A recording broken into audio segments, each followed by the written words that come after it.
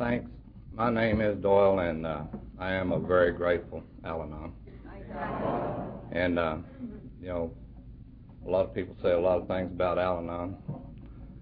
But Fred told me what an Al-Anon, what a male Al-Anon really was, and that's a shaven sister, and I'd never heard that.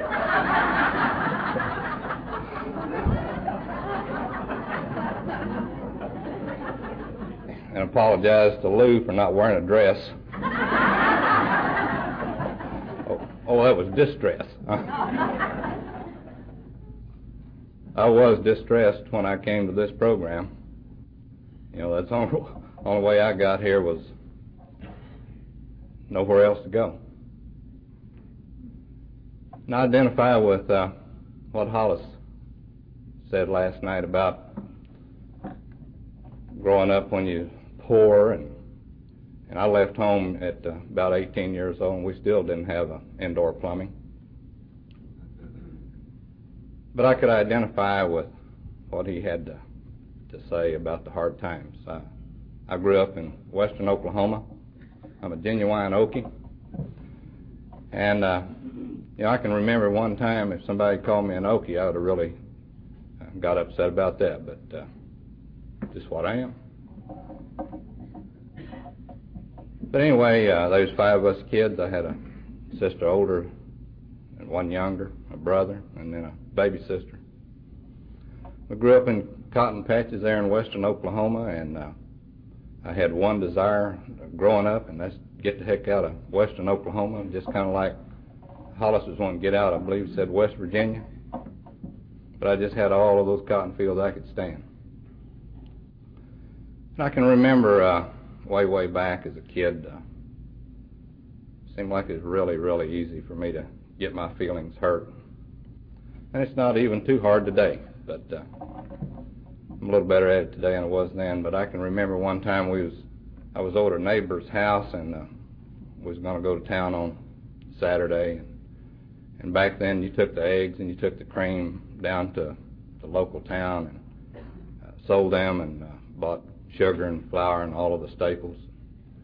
So this guy's name was Howard Black, and his son Harvey and I were really good friends, and I was over there, and we was going to go to town this Saturday, and Howard turned the corner too fast, and he spilt the cream, and at that time I really didn't talk too plain, and sometimes I don't talk too plain now, but I said, Howard, I said, you spilt cream on my foot. And they started laughing. And I began to cry. He'd hurt my feelings. And the more I cried, the more they laughed. And I said, well, it ain't funny. But I can remember even way back in my childhood that it was I was very sensitive. And I can remember one time I was in school, about the first grade. And back then, why I went by the name of Buddy, because my older sister couldn't say Doyle, and there's not too many Doyles, but anyway, she called me Bud and Buddy, and so I was in class that day, and for some reason, you know, I was chewing on my Crayolas, and this teacher came back and said, Buddy, said, you chewing on your Crayolas? I said, no, ma'am. She said, let me see your mouth. Said, open your mouth. Well, that's a dead giveaway, you know, Crayolas all over my teeth.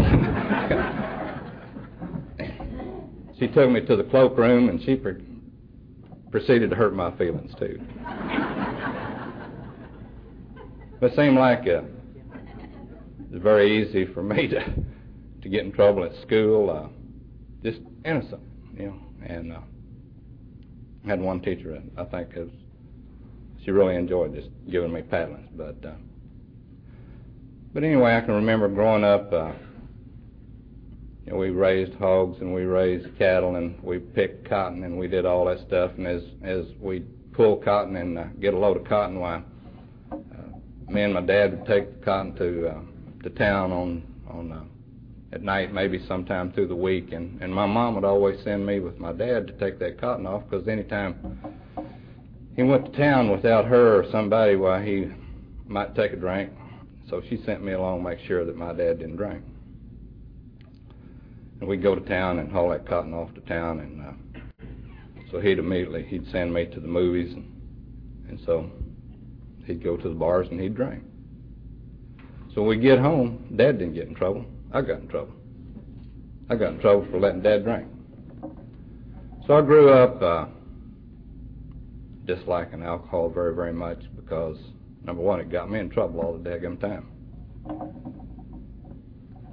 And I don't know whether my dad was an alcoholic or not, but I know when my dad drank, he drank too much. And when he drank too much, then it created problems in our family. So I grew up in a family that was full of chaos and unease, and I had a mother that was a very domineering mother, and I'm attracted to very domineering women.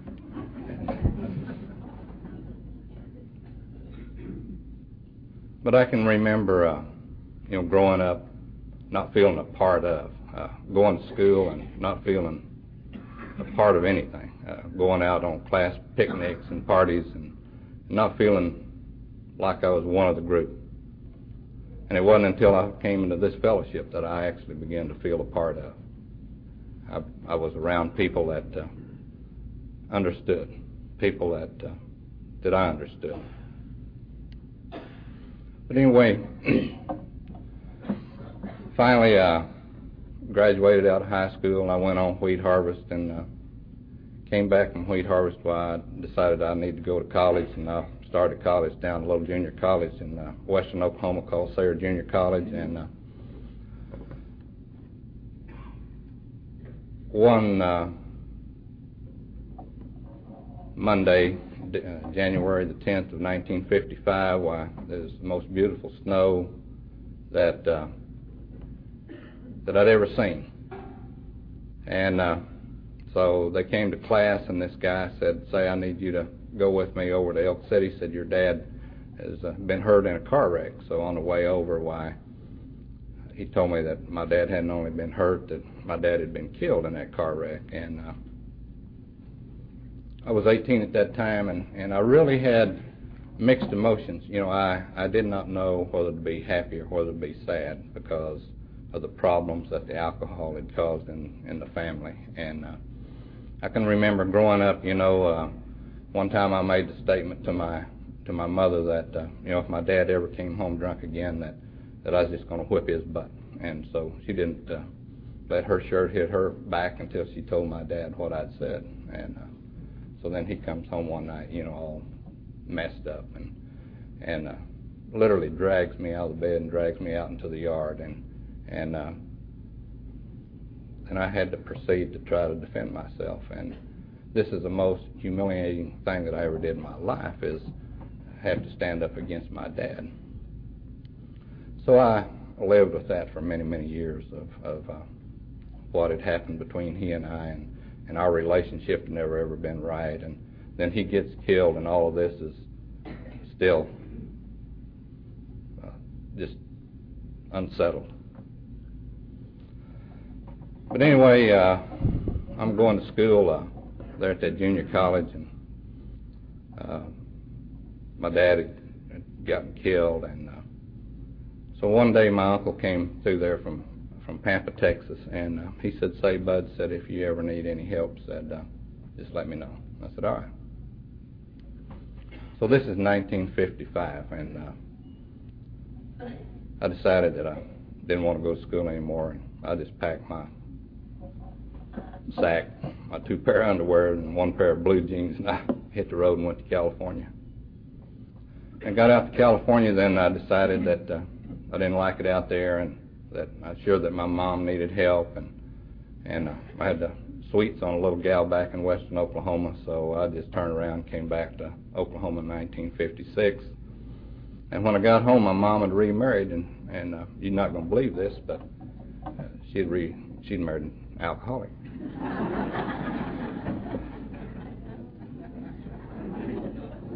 But anyway, so I go out to this, where this girlfriend of mine was going to school over at Weatherford, Oklahoma, and God dang, she's out with some other dude. So I just turned around and I decided, I believe maybe my uncle can help me. So I go out to Pampa, Texas, and this is in the spring of 1956. And I worked in the oil fields. I worked in his laundry. I did everything in the world, and it just seemed like my life was totally unsettled and just about a mess. And so one day he said to me, he said, Bud, would you like to go back to school? I said, oh, I'd love to. He said, where would you like to go? And I said, well, I'd like to go to Oklahoma State. He said, well, I'll tell you what, I'll help you go to school. But said, if I help you, you're going to go to Texas Tech. I said, that's exactly where I want to go. So he loaded me up and hauled me down to Lubbock, Texas, and got me enrolled in Texas Tech, and started majoring in dairy manufacturing. In summer of 1957, I went down to Pure Milk Company in Waco, Texas, and worked at Pure Milk that summer. And that summer I met a young lady, and then in the spring of 1958, she and I got married. And finally I finished college at Texas Tech in 1959, and about 10 days before I graduated out of Texas Tech, I got a brand new son, and I'm absolutely the most happiest guy in the world. You know, here's a guy, like Hollis was saying, who could believe no boy out of cotton fields in western Oklahoma could ever get through Texas Tech out at Lubbock, Texas. You know, I was somebody. I had a nice wife, and I had a son that I absolutely worshipped, and I set out at that time to be the perfect husband, the best father, the best dad, and I was going to be to my son and my kids to what my dad had not ever been to me. So anyway, I graduated out of Texas Tech, and we went to Houston, Texas, and while we were in Houston, Texas, we had another son and had a daughter. And finally, after we had the daughter, we figured out what was going on and what was happening. And but we had the three kids, and it was just like, you know, about 18 months apart. So I spent 3 years working for Carnation Company in Houston, Texas. I had graduated out of Texas Tech with a degree in dairy manufacturing. So I go down there and spend 3 years in training, and begin to think I was going to spend the rest of my life being a trainee. And so finally in 1962, I had a job offer in Waco, Texas, and that's where Nita, that's where her folks lived, and so we loaded up the kids, and all of us went to Waco, Texas, and set out to be the all-American family. We bought a house in Waco, Texas, and it's one of those that you need to put up a reflector or something, you know, when you drove down the street at night to make sure you could find your house, because they all looked alike. And we was very, very proud of that. And one other thing, you know, we went to church every Sunday. We did exactly whatever all-American family is supposed to do. Proceeded to raise those kids right and do what we're supposed to do. We didn't go out dancing. We didn't go out drinking. We didn't do none of that, because her dad, too, I think, was an alcoholic, because when he drank too much. So we're doing everything we're supposed to do, and in 1970, I get a job offer in Oklahoma, and it's to be a plant manager up at Gilt Edge Dairy, where I'm presently at. And this is what I had set out in my job to do, is to run a milk plant. That was one of my desires, one of my goals. And so we moved to Norman, Oklahoma in 1970, and still, you know, it's an all-American family. But what's happened is Nita has gotten more and more into kids, and I've gotten more and more into work. And I'm not alcoholic, but I'm like, well, a workaholic. I absolutely love my job. I could spend hours at this place, because there I could escape all reality. I didn't have to think about anything except that job, that work, and what I was doing. I didn't have to go to church no more, because I could tell her that all I had to do, I had to go to work. I had to go to the plant. I had to check it out. So it was her and the kids, and it's me and work.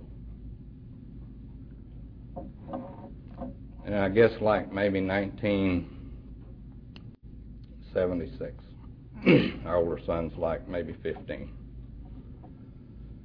And Nita and I and all of my brothers and sisters had gone to the Oklahoma State Fair and was having a really, really good time up there.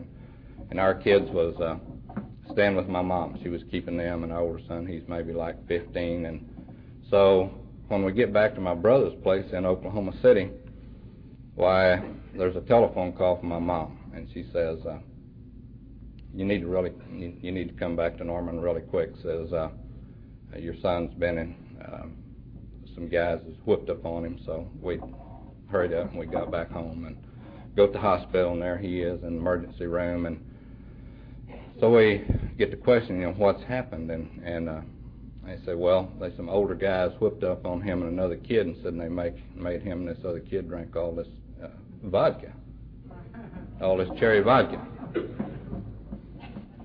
And I said, well, I got, let's find them. You know, anybody whip up on my kid and make him drink cherry vodka, by damn, we need to find them. I come find out there wasn't nobody made my boy drink that cherry vodka. And they didn't nobody lay a hand on him. It was a sidewalk what beat the hell out of that boy.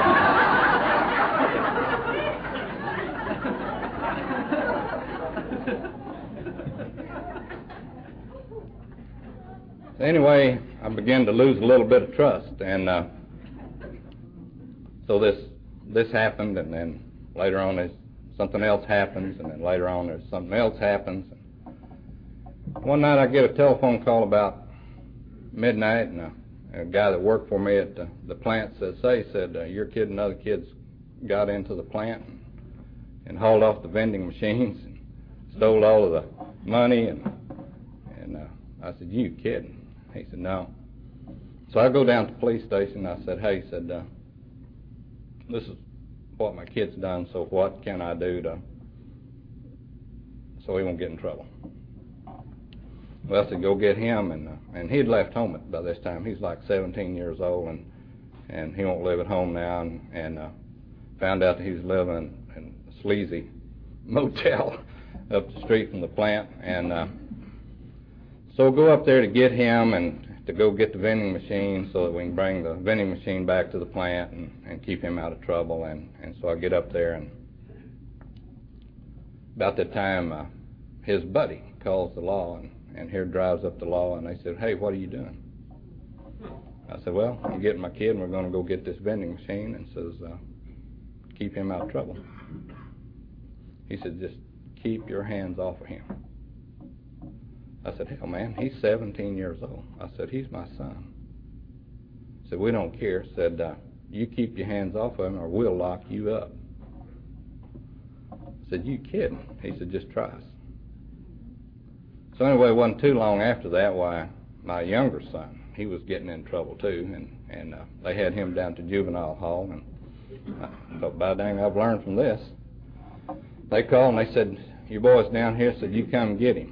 I said, no, I don't have to do that. Said, yep. Said, you come get him, or said, we're going to get you. said, we'd get a court order against you. Frustration had set in.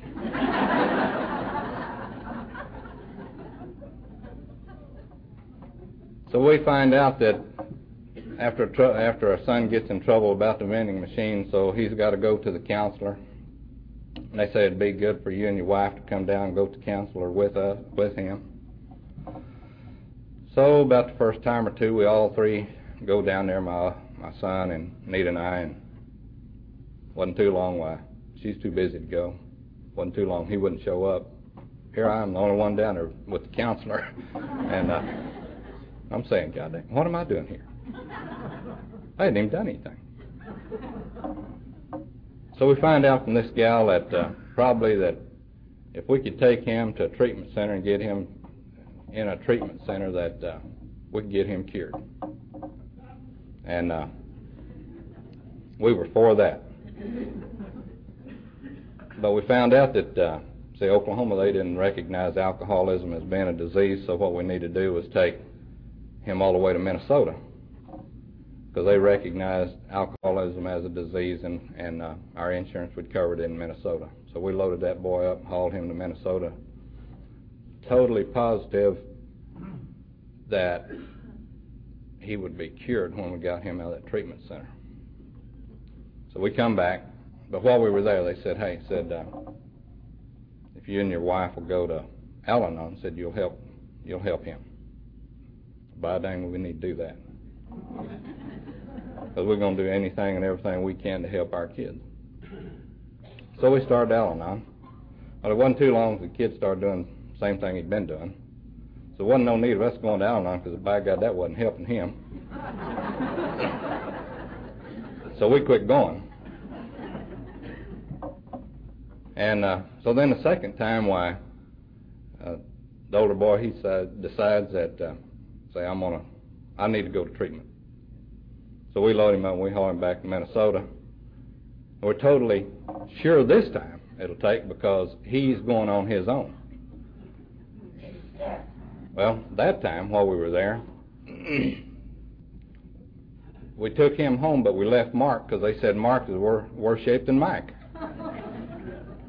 That's the younger son.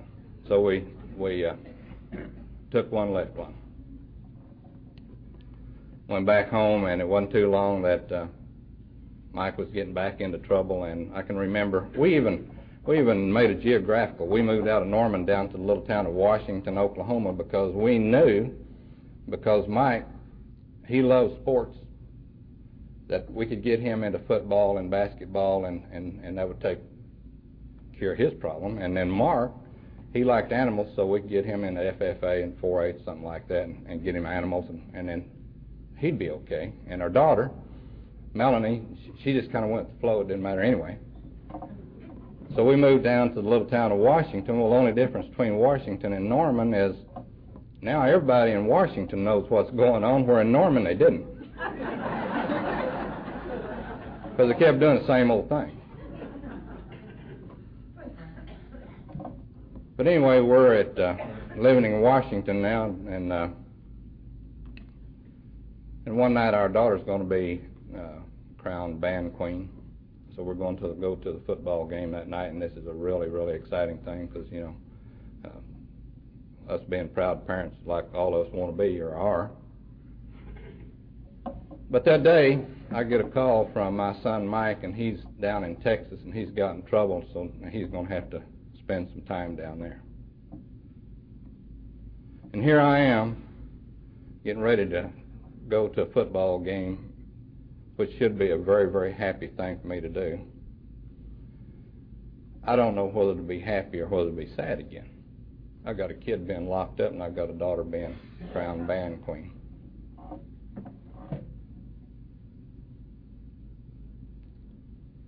So anyway, he spends time down in Texas, and you're totally sure this time, after he spends the time down there, that he gets out. God dang, he'll recognize what's happened, and he'll get his life together. I can remember what I would do. My wife got to going back to these Al-Anon meetings. She'd come home with a smile on her face. She'd come home, she'd start calling these gals in that program. That'll chap you.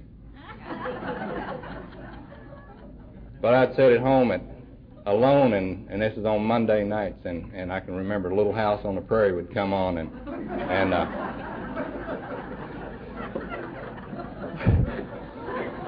I'd sit there and watch Little House on the Prairie, and tears rolling down my cheeks, and I'm wondering what's happened. Both boys running wild, sleeping in the streets, and the daughter, she's in band, doing this and doing that. She's having a good time. My wife going to these meetings, she's happy, and I'm wondering, what the hell has happened? And what have I done to deserve this? And I can even remember driving down the roads saying, God, what have I done? What did I do? Where did I go wrong? What can I do to change this? Not knowing. Finally, one night I decided, if I'm ever going to get to spend any time with my wife, I'm going to have to go to one of them damn meetings.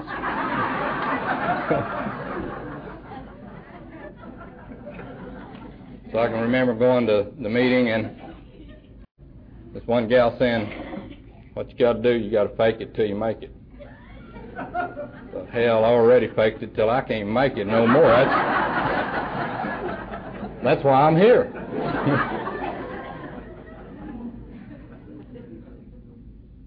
I'd hear things like live and let live. I thought, God, how dumb, you know.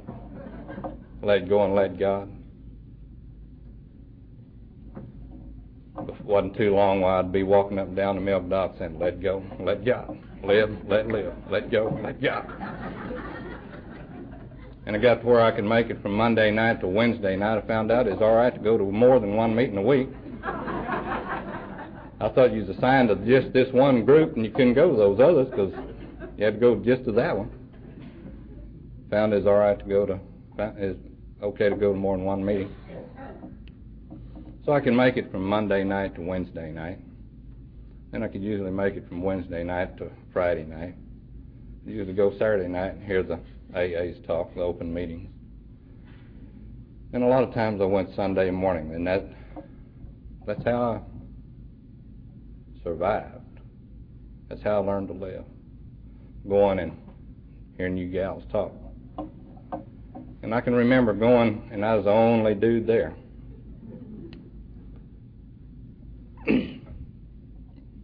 I know what being in a minority is.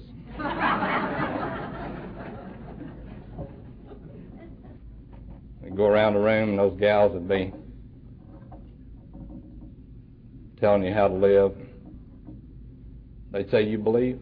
No, I don't believe. You believe, we believe. Yeah, I can do that. So that's how I really came to believe. I just believe y'all believe. Wasn't too long, I believe. And I can remember going, and way back then there was some kids that wore these shirts that said, see, I came to, or came to believe, something like that. Came to, and came to believe. That's what it was. So it's kind of, it took me a long time to finally, I thought, dang, that's stupid. You know, I mean, what does that mean? But that's really what happened to me. You know, I think for a long, long time I just came. I just came and filled a seat. Finally one day, hell, I came to. Woke up. Then I came to believe. And it just, the people in the program sharing with me. I came to believe that there was a higher power. I came to believe in God. You know, I was just walking down the beach this morning. Boy, if you don't believe in a higher power, just walk down the beach. Just look around. You can just feel. You can just feel the presence of God in this room. You can just feel the presence of a higher power. And it's you people sharing that with me. It's what's helped me, you know, make it one day at a time.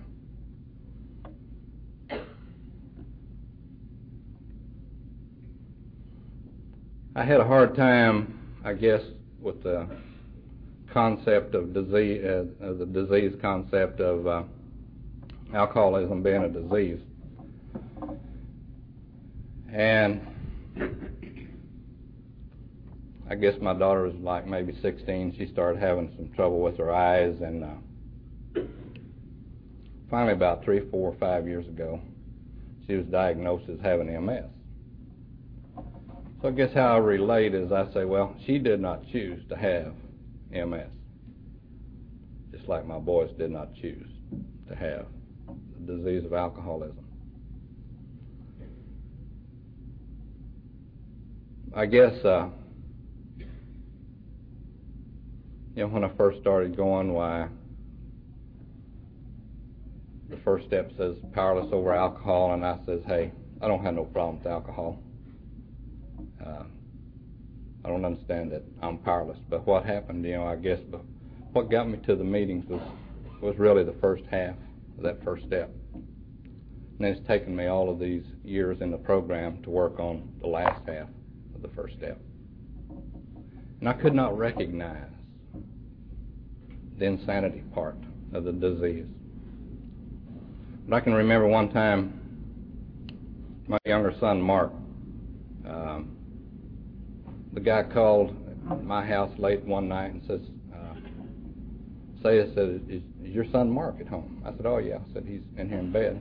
He said, well, would you mind going and check and see? He says, my son's not home. So I go in there and I check, and sure enough, Mark's not home. So this guy and I go out for their building in this addition, like at midnight that night, and sit out there on a mountain of dirt and listen and look, because we just know that we can see them getting ready to light up one of them left-handed cigarettes.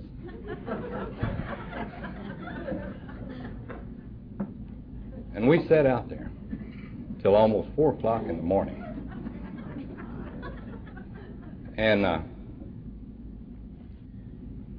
I went back home, and I sat in his room, and I'm going to tell you, it is a really hard thing to do is sit in a room at night and stay awake with all the lights off waiting on your kid to crawl through the window.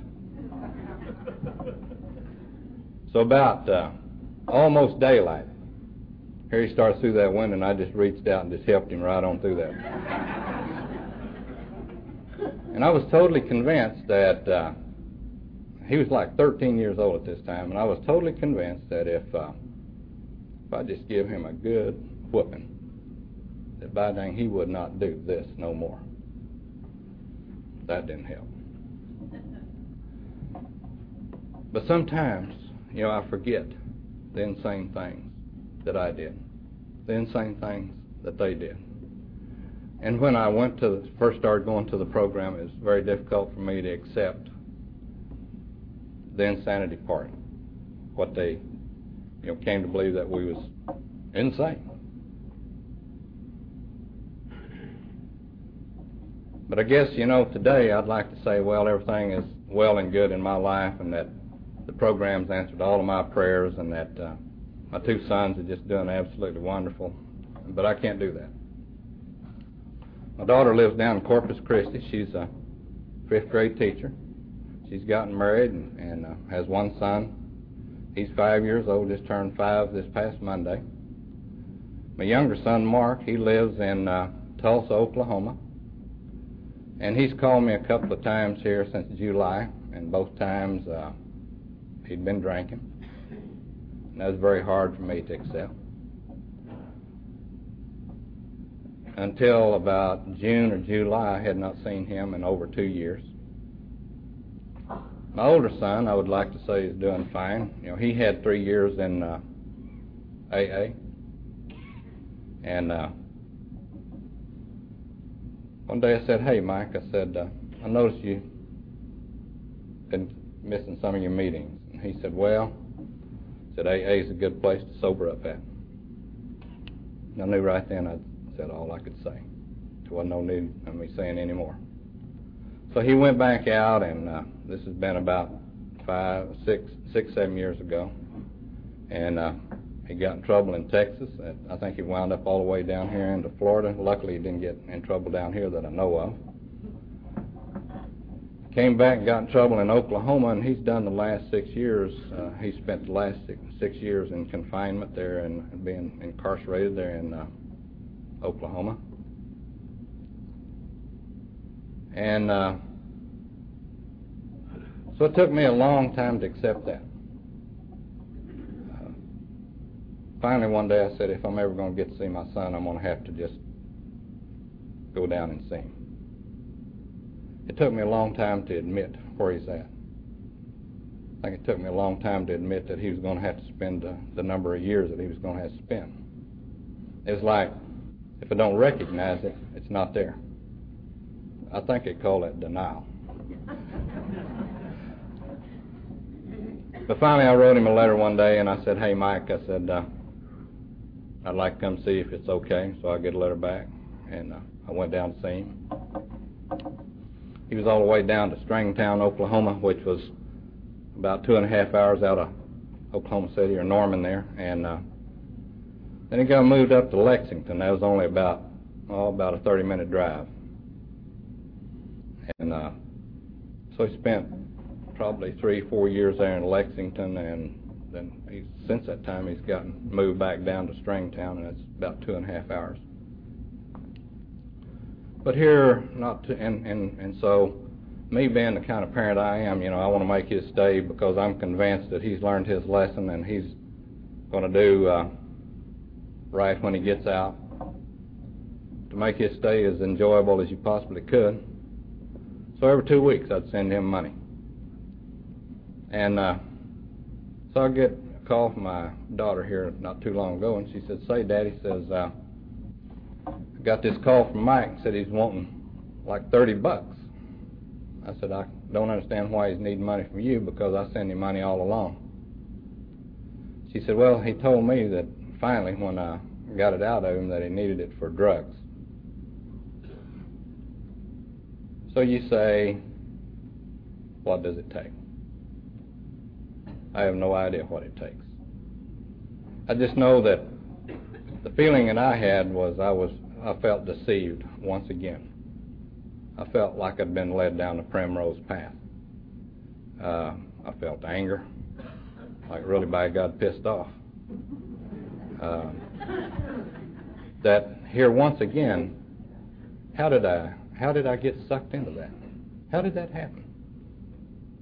See, we want to believe so terribly bad that the alcoholic is going to quit doing what they're doing, that we'll go to any lengths, by God. We'll do any damn thing that there is to do for y'all not to do what you're doing. And it is so difficult for me to learn how powerless I am over people, places, things, alcohol. I'm just powerless. And it's so difficult for me to get through my head that the only person that I'm really, by God, responsible for is me. I cannot leave nobody alone.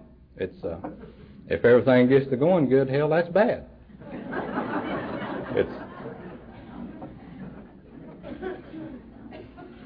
Sometimes, we keep waiting for it to get good. Sometimes it's good and we don't even know it's good. Sometimes I think it is so good, it can't get no better and we don't even know it.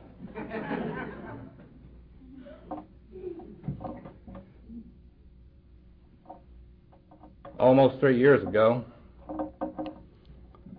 I guess the program, what happens is that we learn what we can accept, what we can't accept, what we will accept, what we won't accept. And I ended a relationship, like for a 32-year relationship with my wife, my ex-wife. But I think we spent all of those years just going separate ways. And I think the longer we were married, the further apart that we got.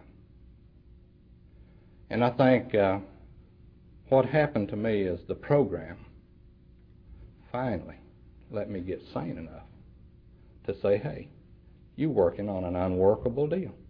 You finally become sane enough to understand that it don't matter how hard you work on this thing, it's just not going to work. It's kind of like no matter how hard we keep trying to get the alcoholic sober, they don't get sober until they want to get sober. It's just like no matter how hard somebody works on me to do any given thing that they want me to do, hell, I'm not going to do that until I want to do it. Till I finally have suffered. I would not have ever came to the program of Al-Anon until I got to the point where I didn't have no other place to go. Nothing else to do. It is my last resort. And I am so grateful for that. I am so grateful that y'all asked me to come down and talk. I want to thank the committee for having me. I want to thank y'all for the basket of fruit. I I want to thank you all for being a part of my life and letting me share my story with you. And I really appreciate everybody. Thanks.